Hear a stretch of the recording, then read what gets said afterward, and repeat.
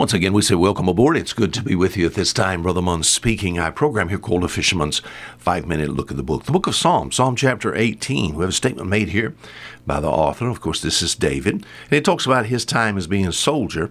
And he says, "For by thee I have run through a troop." Now, David's talking about his enemies. The enemies are coming toward him. And he said, with the Lord's help, he said he ran through a troop. I mean, here's perhaps 1,000 people coming his way. They after his hide. They're going to take his life. And the Bible says with God's help, he just ran right through them. Now, how did he do that? He says, "By thee I have run through a troop." And then this has been the thought for this week. He said, "And by my God have I leaped over a wall."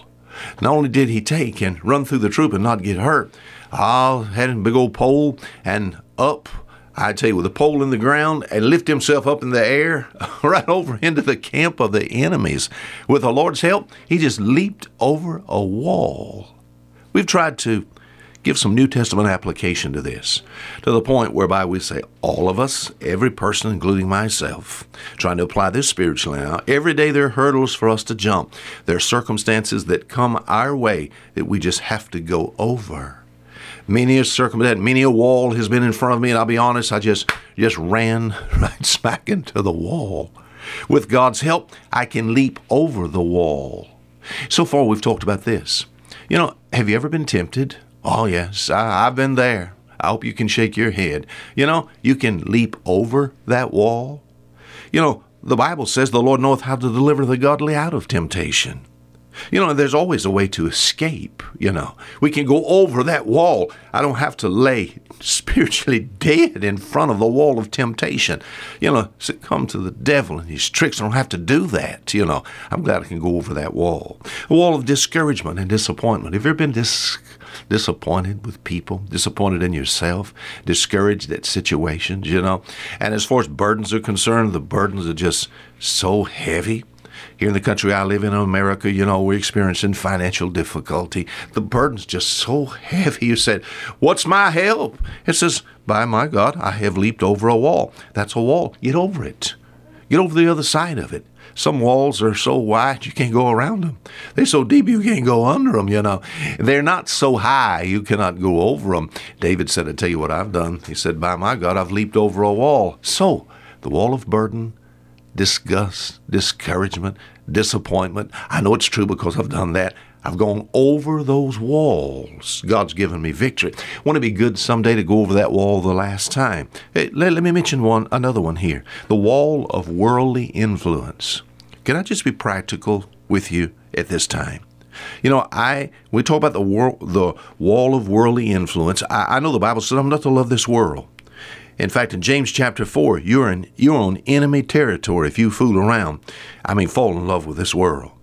And I'll be honest, I know this.